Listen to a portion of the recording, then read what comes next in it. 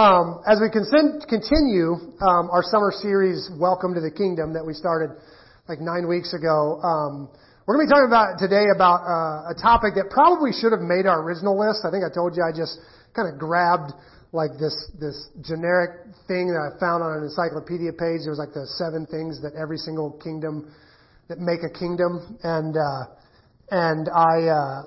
I needed 7 weeks, so it like fit perfect. And we decided to go ahead and expand it, so we're over our 7-week limit now. But this didn't make that original list. As I thought about it, probably should have, because we're going to talk today about the economy of the kingdom. And like I say, this wasn't on the encyclopedia page, but I have to assume every economy or every kingdom ever has had like an economy and a currency and that kind of thing. And God's kingdom is absolutely no different. And this, I don't know why I'm still wearing those.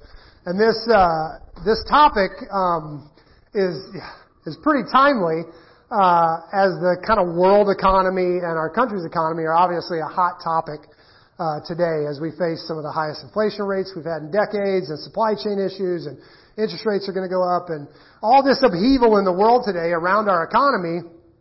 And I think it's picking on a fear, that we all have. And I think it's a bigger fear now than maybe it has been in the past. It's really kind of taking over. Something I heard this week called FORO. FORO. Anybody familiar with FOMO? Everybody know what that means? FOMO means the fear of missing out. It's a catchphrase now, that the fear of missing out. I get teased all the time for having like pretty intense FOMO. I hate missing out on things. When I grew up, I got grounded a lot. I wasn't very good at following the rules. But unfortunately, along with that, I also wasn't very sneaky, and I was a terrible liar. So not only did I break the rules all the time, I got caught all the time. And so I spent a lot of time grounded. And my mom and I had this little dance we would do every time I'd get grounded, where there would be like some super important party the weekend that I'm grounded. And so I would go in and I'd be like, Mom, please, like the idea of missing a big party was crippling to me, like crushing. And so I'd go in and I would beg, like, please, Mom, can I just go to this one party? And I didn't even really like parties. Like it wasn't really my scene, but the most painful words on the planet was, "Oh man, you should have been there. It was awesome." You know, just gut me. That's like the worst thing you can ever say to me was, you know, you missed it. And so it wasn't really anything specific I wanted at a party. I just didn't want to miss out on something big that might happen. And so what me and my mom would do is I'd go in and like, Mom, please can I go? I'd explain how huge this party is and how socially like unacceptable it would be to miss it, and how my whole reputation's on the line, and blah, blah, blah, blah, blah. And I think my mom has a little FOMO too, so I think she got it, you know. But she also wanted to be tough and stick to her rules. And so I would go in, I'd say, Mom, this party's huge. If you'll just let me go, I'll be grounded for 2 extra weeks. Like I'll stay for 2 extra weeks. And she would be like, no, if you're going to go, it's 3 weeks. And I'd be like, oh, I can't do 3 weeks. And we'd start this negotiation back and forth.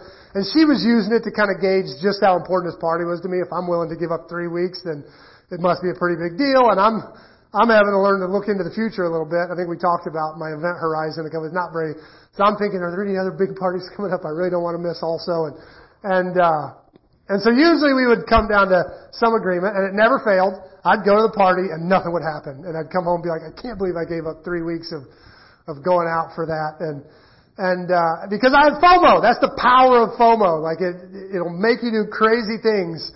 The fear of missing out on something. Once I bought a CD-ROM of a sign language class from the PBS auction. Like I saw it, and it was all because the church we went to had an awesome deaf ministry, and I used to watch them talk to each other, and I was like, I feel like it would be so awesome if I could understand what they were saying from like across the room. And so I tried to learn sign language just so I could eavesdrop on deaf people, because I hate missing out on what they're saying. I don't know what they're saying, and it drives me crazy because I have FOMO. And ladies' events are the worst, because ladies are chatty and I love talking, and so I watch them have these long, like deep conversations, and I have to sit out, and it freaks me out. I hate it. I have FOMO. And but as much as I get teased for my FOMO, hearing this phrase FORO this week made me think that this is a much more crippling fear, especially in our country right now. It's grabbing hold of our country. FORO is the fear of running out. The fear of running out. Anyone got FORO? Anywhere? On different things? I can always tell the people in the crowd with a little bit of faux when I talk about so casually about how often I run out of gas. And I see some of your faces like panic. I think some of you guys like leave church and drive straight to a gas pump, whether you need it or not. Just like, that made me feel anxious, him talking about running out of gas all the time. Like, you got fear of running out, right? That faux.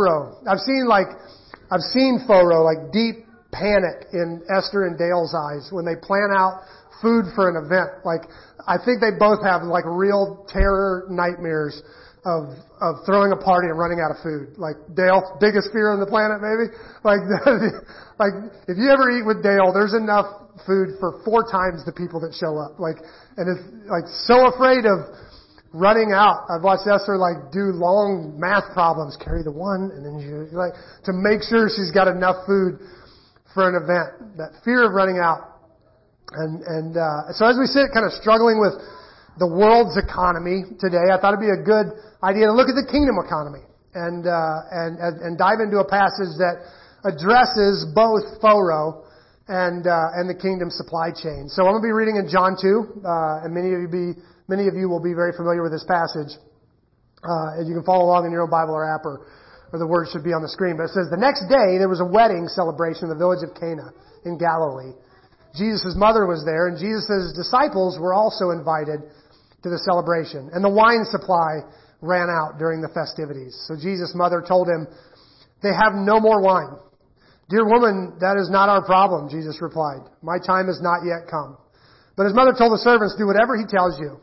Standing nearby were 6 stone water jars used for Jewish ceremonial washing. Each could hold about 20 to 30 gallons. Jesus told his servants, fill the jars with water. When the jars had been filled, he said, now dip out some and take it to the master of ceremonies. So the servant followed his instructions. When the master of ceremonies tasted the water that was now wine, not knowing where it had come from, though of course the servants knew, he called the bridegroom over. A host always serves the best wine first, he said.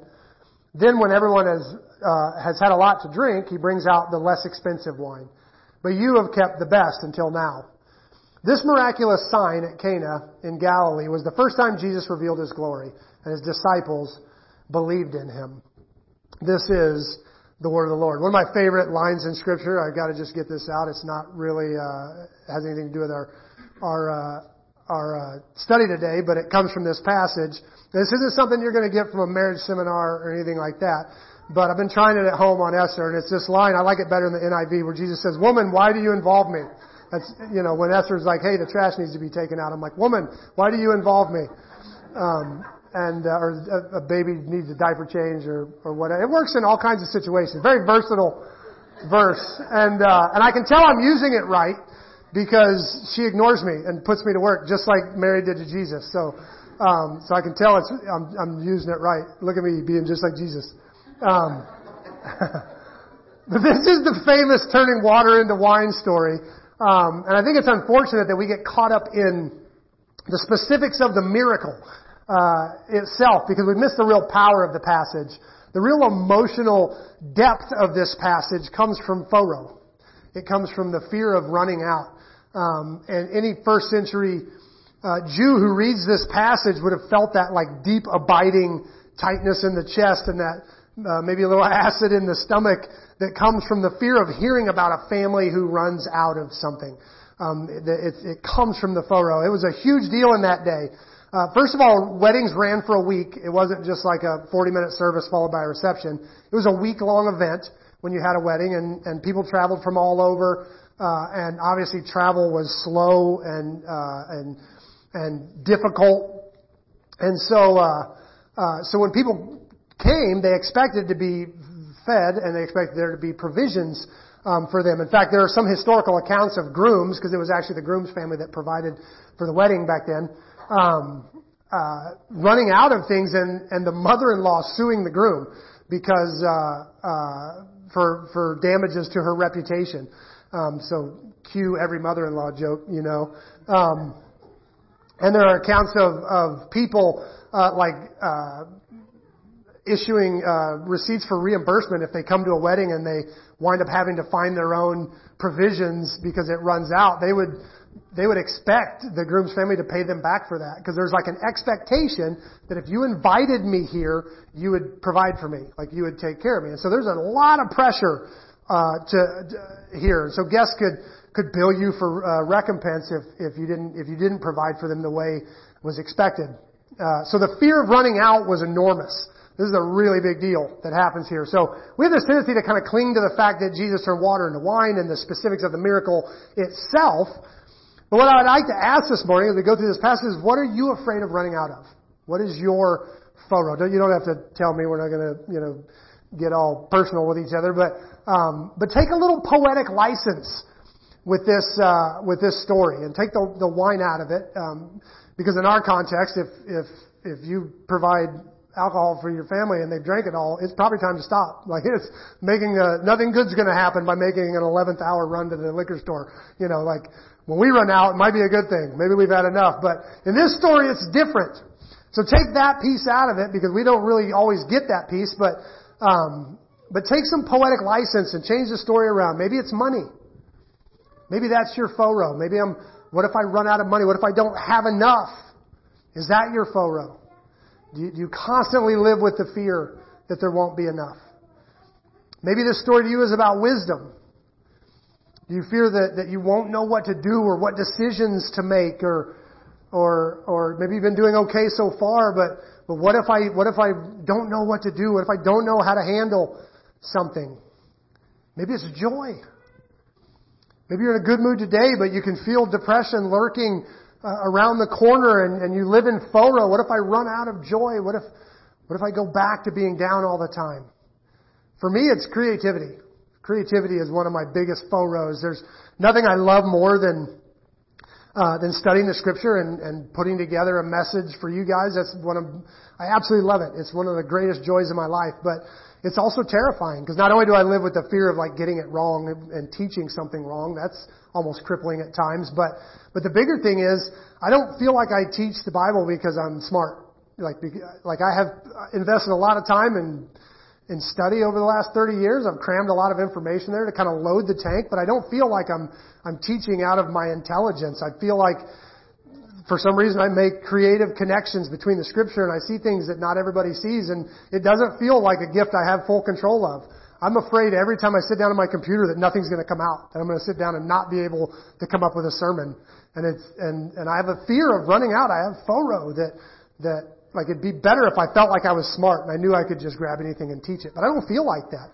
I feel like it kind of comes from God, and I'm like, oh my goodness gracious, like, what if I sit down and it's not there? What if I just sit, like, every now and then I'll get writer's block, and it's like a crippling physical pain when I sit at an empty screen and go, I don't know what to write. I don't know what to write. I don't know what to write. It's terrible. For me, that's it. I hate that I might run out of creativity. What if I run out of sermons? It's a terrifying fear. I fear running out of time. I'm not good with time management anyway, and there are things like relationships with my kids that take time, and I need to accomplish all this other stuff, and I'm scared I'll run out of time to impact my kids. I'm afraid that by the time I get to them, it'll be too late. I have FORO, fear of running out.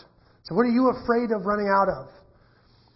Are you afraid of running out of energy? Are you afraid of running out of compassion? Are you afraid of running out of the essentials to live? I think all of us suffer from some FORO in some area.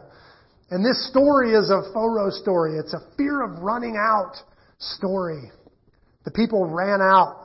Their situation was wine, but plug your situation into this story. And it should read the same. They ran out. And when they ran out, they turned to Jesus, which is the first thing I want to draw to this passage, because I think Mary in this passage, in this story, is a model of how we should act when we run out, or when there's a risk of running out. Whenever we have a tendency to, whatever it is we have a tendency to run out of, the first thing she does is she stays in her lane, which I love. It says the wine supply ran out during the festivities. So Jesus' mother told him they have no more wine. Dear woman, that's not our problem, Jesus replied. My time has not yet come. But his mother told the servants, do whatever he tells you. And I absolutely love this. First thing Mary does in this passage is turn to Jesus. She turns directly to Jesus. Jesus says it's not his time yet, and he says it in a way that as though she really understood what that meant. But I think it's huge that she turns to Him, because sometimes we have a tendency to not turn to Jesus as often as we could. We worry about if we should pray about this, if this situation is worthy of prayer, wondering if it's God's will to pray for that or not, or if we should just ask for God's will. And sometimes we get confused about what's worthy of prayer. I get a lot of prayer requests for my Tuesday and Thursday prayers that starts with, I know this is silly, but. Like people are like, I know this is silly to ask for prayer, but, and blah, blah. And just for the record, I don't pray any different for a prayer that's like silly, but. And I'm going to tell you why in a minute. But I don't think those are silly prayers. Mary doesn't seem to struggle with any of the judgment calls here. She's asking for help. She's asking for a miracle to provide wine for a wedding party. And she doesn't go, is this worthy? Is this, she just goes straight to Jesus. They've run out. That's all she says.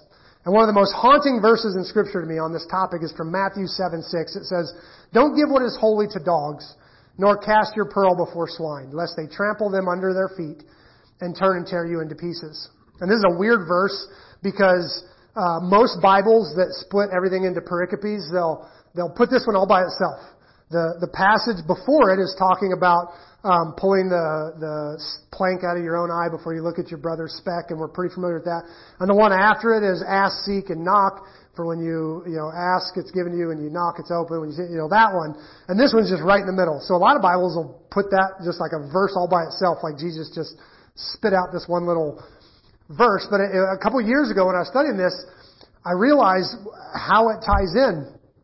And I didn't really understand it until then, until I was actually having to teach it. But ask, seek, and knock, Jesus says. In other words, when we don't have what we need, when we have a desire, when we have a concern, He says, bring those to God. Bring those straight to God. Ask, seek, knock for what we don't have. And I think if we don't do that, what we have a tendency to do is take those needs, those deep desires, before swine. We can have a tendency to take them to the wrong place. If we don't bring them to God, we can take them anywhere. I think that we have a tendency to fill those needs in very unhealthy ways. When you have this burning desire in your gut or this deep-seated fear maybe, we can either ask God, ask, seek, or knock, or we'll end up casting those pearls before swine. One of the best pictures I think is in the Bible is Esau. Esau went hunting, came back really hungry, and he was so hungry he begged his brother for a bowl of beans. And at that point his brother was a swine. And Esau's hunger drove him to sell his birthright for beans, to cast his pearl before swine. Esau took his hunger to the wrong place. He took it to his brother and lost his birthright. And it's crazy to think that the only thing between us calling the children of Israel the children of Esau and referring to the forefathers as Abraham, Isaac, and Esau is a sack lunch. Like, if Esau doesn't allow himself to get that hungry, the whole story changes. His hunger cost him. And I think we can do the same thing if we allow our hearts to go unheard. If we allow ourselves to get too hungry, we can do stupid stuff. How many unhealthy relationships are rooted in unaddressed hunger? Because we don't take those needs to God. We look for somebody else to fill them. How many addictions are taking our pearl before swine? Because we don't know what to do with this hunger. We don't take it before God. And so so Jesus is like, hey, don't cast your pearl before swine. Go to God. Ask, seek, knock. Let Him help you with this. When Jesus says, don't take your pearl before swine, He's saying, take them to heaven. Take them to Jesus. Take them to God. Because otherwise, they'll trample you. Those hungers can trample you. So in today's passage, Mary goes straight to Jesus. But I also love that she has no idea what Jesus is going to do. Like she doesn't give any orders. She just says, do whatever He tells you. She doesn't guess what He might do. There are some stories in the Old Testament that would have given some precedent. There's a widow who went to a prophet to ask for help, and he said, hey, go borrow some jars, take your one little jar of oil, and just pour it into jars. And every time she would pour it, there was enough to just fill up jars. And so, she was able to sell jars of oil to provide for herself. Mary might have went, hey, maybe we find somebody's leftover glass of wine and we just start pouring it and it just makes more wine. Like, she had some precedent to think that might be how it happens. There's another story where a lady had just enough cornmeal to make her final meal and then die. And the prophet said, no, make me something first. And she was like, Okay, no final meal. So she makes him some bread and looks back and there's more meal. And so she makes her son some and she looks back and there's more meal. And so there's some precedent there. Mary's like, well, maybe that's how it is. But she doesn't guess. She just says, do whatever Jesus tells you. Do whatever he tells you. So Mary has some precedent for guessing what he might be, but that's not what she does. Which is the next thing I kind of want to draw out. The answer to our prayers, wait a minute. I lost my place. The answer to our prayers is often linked to our obedience. Do whatever he tells you to do. Jesus does a stone cold amazing miracle, but it required people to do something. They had to join in this miracle. They had to fill up 20, 30 gallon jugs of water in that day when you didn't have flowing taps. It took a lot to fill up. There's some work involved here. The servants did it, but in that day, house servants like that, especially at a party like this, were just as emotionally invested in the family as anybody. So they would have been just as emotionally invested that this miracle happened as anybody else. But they had to do something. And I'm not saying there's a formula you can put into a miracle. If you do this, this, and this, you're guaranteed to. That's not like that at all. But I am saying step number one to praying that God give you a miracle is to do what you can do. If you're praying that God give you health, start by eating healthy. Like start by doing and living healthy. The first prayer to God meeting your financial needs is to be both responsible and generous with your money. You don't just pray for a miracle, you actually join in. Step number one to praying that God save your kids' souls is to invest in your kids' souls. We have to do something. Over and over, and I wish I had time to go through some of them, but over and over Jesus would do an absolutely divine miracle. And then he would tell the newly healed person or whatever, go do something. Go report to the priest. Go wash in the thing. Go pick up your bed and go home. Like there was a do something attached to the miracle. And the do something didn't provide the miracle. Jesus provided the miracle, but it came with something they were supposed to do. So often our miracles include our obedience. But the thing that I want to draw up most is that when Mary says to do what Jesus says, she gets herself out of the way. She doesn't go to Jesus and ask for a recipe and then bring the recipe back and start bossing everybody around. Here's what you need to do. And you got to be careful when you're like praying for a miracle and somebody's like, here's what you need to do. Like you got to be careful of that, because she was just like, hey, I can't tell you what to do. Do whatever he tells you to do. Esther and I have been working on this with our kids because it's hard. We so naturally want to control their behavior, right? We so naturally want to tell them exactly how to do this, but we also know in our hearts the most beautiful thing they could ever do is form the kind of relationship with Jesus where they do whatever he tells them to do. And so we're trying to work to start going, you do what Jesus tells you to do. Whatever he tells you to do it. Which begs the question, and I'm sure this popped into your head. What do you do if you don't know what to do? What do you do if you don't know what he's telling you to do? What do you do if you're praying and nothing is coming? Many of us would love to do whatever God is telling us to do. We're dying to do whatever God would tell us to do. We just don't know what he's telling us to do. Right? Half the battle is figuring out what he tells you to do. So here's my advice for that. And if you're a note taker, write this one down because this one is real. If you don't know what to do what you know. If you don't know what to do what you know. Many of us are running around begging God to tell us what to do, but we haven't done what we already know to do. Do I take this job or that job? Do I move or do I stay? Do I choose door number 1 or door number 2? We can be paralyzed by indecision trying to figure out what God wants us to do. We don't know what that is, and it's so frustrating. But we do know that we need people, because the Bible tells us to need people. We need people. And every study ever has told us we need people. And yet we make excuses for why we don't have people in our life. We know that gratitude is the path to joy because the Bible tells us, and every study ever has told us that gratitude works. And a few months ago I recommended all of us write down 10 things you're totally grateful for. So when you wake up one morning and you're not feeling grateful, you can look at those things and go, I know I'm grateful for those because I wrote the darn things down. So even though I don't feel grateful today, I'm going to thank God for these things because gratitude is the gateway to joy. But I almost guarantee not many of us did it. We know what to do, but we don't do it. Right? We know we need to give. We know we need to read the scripture. We know we need to forgive people. If you're running out and you're calling out for Jesus to help you and tell you what to do, start with what you know. Do the things you know to do.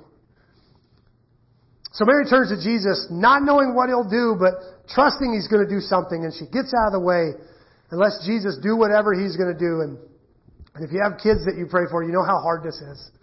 You know how hard it is to pray for them and then get out of the way and let Jesus work. It's very difficult. So I don't say that, flippantly. I know that's one of the hardest things on the planet is to pray for your kid's soul and then step out of the way and let Jesus take over. But in this morning story, Jesus does work. And I want to spend a few minutes seeing if we can pull out of the way that Jesus shows up for this family that's running out. Because first he starts with what's available. He says, now there were set there 6 water pots of stone. He looks around the room. What do we have to work with? He doesn't go, boy, if we just had some crystal wine decanters, then I could really do a great miracle. If I just had some decanters so the wine can breathe.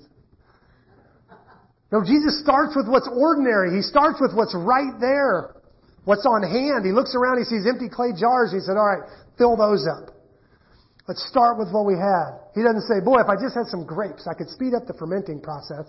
I know how that works. I could really get things. No, he's like, water. If we have water, that's what we're going to start with. We've got jars. We've got water. Ordinary things build into this miracle. Which kind of goes back to my point. If you don't know what to do, do what you know. But look around for the answers in the ordinary things that are available to you.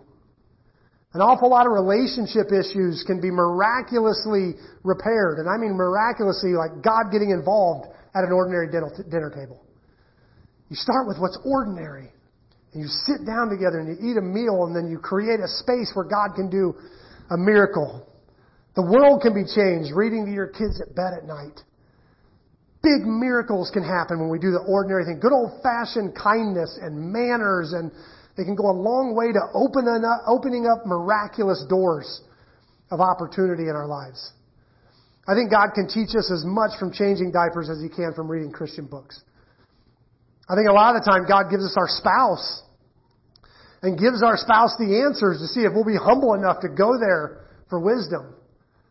Because that can be hard sometimes. We want to go to a conference and get it from a professional on a stage. A lot of times our spouse has the answer if we'll be humble enough to ask for it. Look for the things that are at hand for your miracle. Over and over again, Jesus takes whatever's at hand and ordinary to do the miraculous. He spits on mud to heal the eyes of a blind man. He takes a kid's fish fillet sandwich and feeds 5,000 men plus women and children. He doodles in the dirt to silence a bloodthirsty crowd and free a sinner. He uses what's ordinary and at hand to do the miraculous. He's constantly using the ordinary to do His work. So don't be afraid to look for your miracle in the everyday stuff right in front of you and to use it to create the space for God to move. And the next thing that jumps out at me of this story is something that happens in my imagination when I read this. And that's that when did the servants know that the water had become wine? That always makes me crazy. Was there a point at which it started to smell different? Did they notice, like, filling it up with water and all of a sudden it starts to smell like wine? Or did they dip the ladle and it came out wine? Or maybe they just walked a ladle full of water to the MC and they were like, and they're like, oh, he's going to go off, And he tasted it. Maybe they didn't even know until he announced that it was good wine. Who knows? Like, and I always wonder this, like, when Jesus feeds the multitudes. Like, we know that he prayed for the food and he blessed it, and then he told the disciples to pass it out. And we don't really know, like, did they grab a sandwich and hand it off? They look back in, there's another sandwich?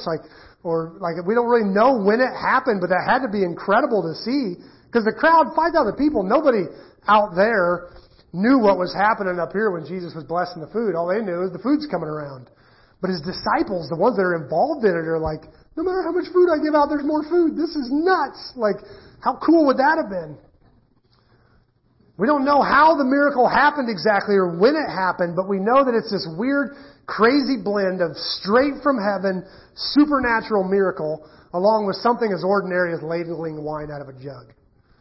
Or taking sandwiches and handing them to people. And I think some of the best miracles we have happen that way. 100% straight from God, and yet they seem so ordinary.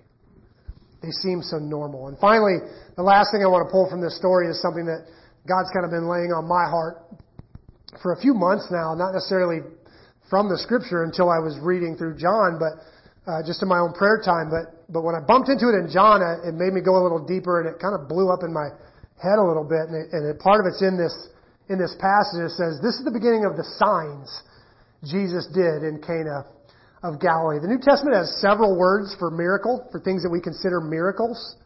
Some are specific, like healing or casting out a demon or giving sight to the blind, and it doesn't really say miracle, it just tells you what happened. The Greek language also has a word for miracle. It's used several times. But John clings to this word sign. And it's used to talk about something miraculous, but he doesn't call it a miracle, he calls it a sign. And he uses it more than anybody else. It's something that's very prevalent in John's gospel. But after looking more closely at the way he describes his miracles, it's interesting because it's used kind of like generically, and this is a sign that Jesus did. But I don't think it's generic at all, because John tells us in his gospel that if he had recorded everything Jesus did, there wouldn't have been enough papyrus on the planet to write it all down. This is before Wikipedia. I think maybe you could do it now, but back then, like, there's only so much papyrus, you know. And so he says that if I had written down everything, you couldn't even fit it all. But he picked 7. Very important number in Scripture. I think he picked that number on purpose. He chooses 7 out of all the things Jesus did to stand for everything else. And he elaborates on a few of them. Because some of them, when you read the stuff that some of the other gospel writers wrote, you're like, man, how did John not tell this one? Like, if you're picking miracles, this is a crazy one. Do this one. But when John elaborates on his stuff, he talks about the fact that they were signs. That he's not just recording miracles, he's giving us particular signs. One of them, he explains this man born blind, and his disciples were like, is it because of something he did, something his parents did? Like, why is he blind? And Jesus says, no, it's none of that. It's to be a sign. It's so that you can see him be healed. It's so the glory of God can be revealed in him, is the way Jesus said it. Like, he's like, the whole reason this guy's blind is to be a sign. This guy is a sign. When Lazarus died, Jesus tells his disciples outright, I'm glad we weren't here to heal him, because I want you to see the resurrection, because this is to be a sign. He even tells them, I played it out like this for a reason. This is really important, because if you had enough world-filling miracles to choose from, you have to wonder, why did John pick this list, this weird 7? Everything from saving a wedding family from embarrassment on one end, that's his first miracle, to raising a dead man on the other end. Like, everything. And then you look at some of the miracles in between, and some of the, like I said, some of the ones the other gospel writers write, and you're like, why did he rule those out? Why did he pick these? But over and over in the book, John is stressing this is not about what happened, what the miracle is, but why it happened. John is saying these were done to be a sign, to show us something. The man born blind from birth is a sign. Lazarus' resurrection is a sign. John is stressing the fact that Jesus did miracles not just as a blessing to the one receiving the miracle, but also to be a sign to everybody else witnessing it. And that's the thing to hang on to. And that's why I think this is important. Not only do we need to take our needs to God, because if we don't, we could cast our pearl before swine, but we also take our needs to God because the people of God need to see God answering prayers. It's not just for us.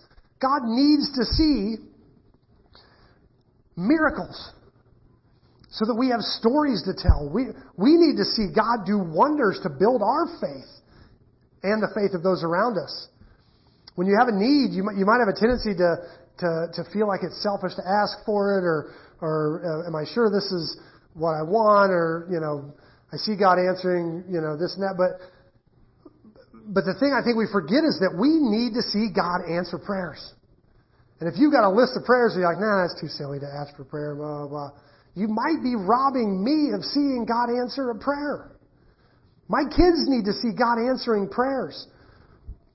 That's why I pray just as fervently for prayers that come with I know this may seem silly. I pray just as hard for that because I need to see God answer prayers.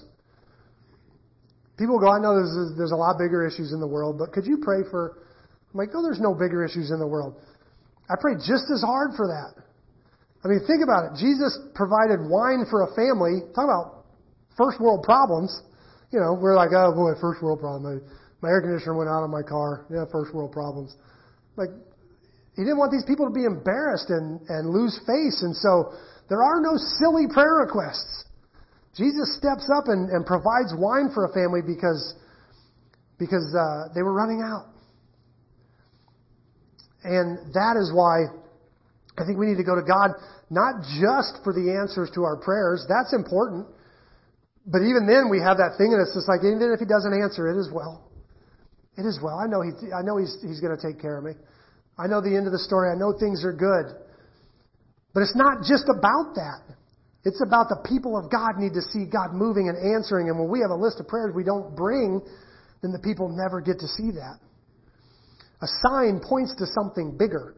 If we have a sign that says this is Open Table Community Church, and there is no Open Table Community Church, the sign is meaningless. The sign only means something if there's a church that people can come to. The sign it's not about the need all the time, it's about the need meter. It's about the one who meets our needs. So it's not just about taking your prayer request to God because you want a need, and I mean, that's important, don't get me wrong, but it's also that it becomes a sign that God meets our needs. We need to start hammering heaven and asking God to answer our prayers, not just because we need it, but because the world needs to see it. Our kids need to see it. We need to see it. So how do we respond to this? This is a story about Pharaoh. And I think in a world that is driven by Pharaoh right now, I mean, somebody announces a pandemic and all the toilet paper disappears. That is Pharaoh right there. Like, nobody had any idea what toilet paper had to do with coronavirus, but we were afraid of running out. You know, and it's one of those things where once it starts to disappear, we all got to go get some, because I don't want to run out either. Right? A world driven by Pharaoh. This story serves as not only an opportunity to see God's miraculous provision show up wherever we're running out, but it's also to see the areas where we don't have enough as opportunities for God to show His glory, to answer in ways that people can see His kingdom and have a story to tell. Last week we talked about how Joshua led the people of Israel across the Jordan River, and God gave Joshua two things to do: build an altar and then tell the story. And Joshua did. He sent people in to get the rocks. They built the altar, and Joshua was supposed to make sure that every Israelite knew what God had done. But the book of Judges tells us that when Joshua died, a generation grew up that didn't know God and didn't know the story. So Joshua built the altar, but he didn't tell the story. And as I was working on this message, I thought of some of the miracles that God's done in my life. And these are the stories that when I'd start to tell them, my kids kind of roll their eyes because they've heard them a million times. You know, they know these stories. But I want to make sure I don't do what Joshua did. I want to make sure my kids grow up knowing God and knowing the stories.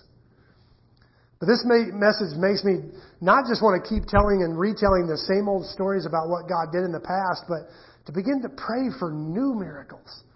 And get to pray that things happen that my kids can see. New signs that God is both there and good and powerful. And I said last week, we need to start telling people our God stories, what God is doing in our lives.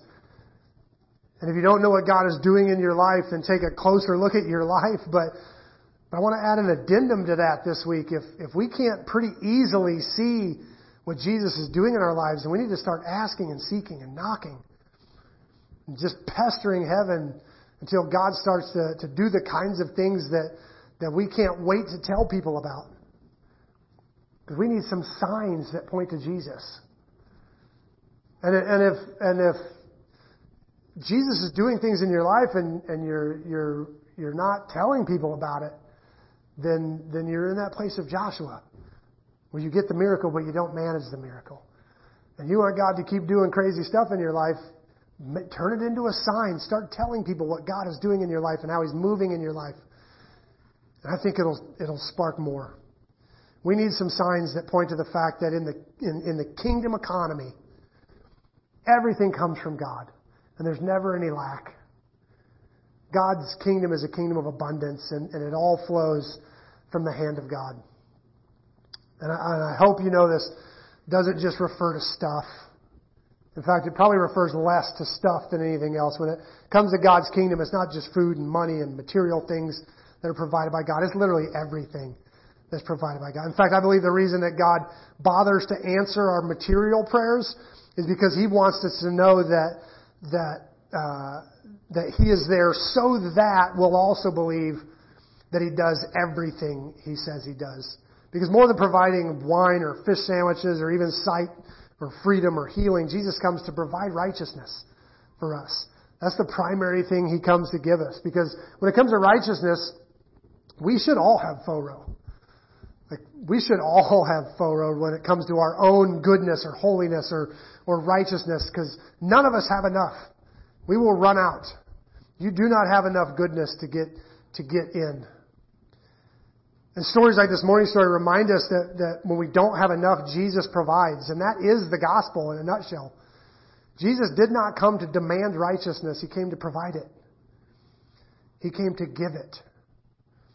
And this is why we call it good news, because everything from the Old Testament law to every rule we learn as children to the laws of our own land, they're all rooted in demanding righteousness. This is how you live. But the gospel doesn't work that way. It's not about demanding righteousness. It's about Jesus providing righteousness. He paid the price for that our sins demanded. And in turn, He offers us righteousness when we put our faith in Him. Ultimately, this morning's story is about every miraculous story in the Bible. And they're all about the fact that God is the one who provides, including our salvation. And if we have Jesus, we have everything. In the economy of the kingdom, Jesus is enough. He is our everything.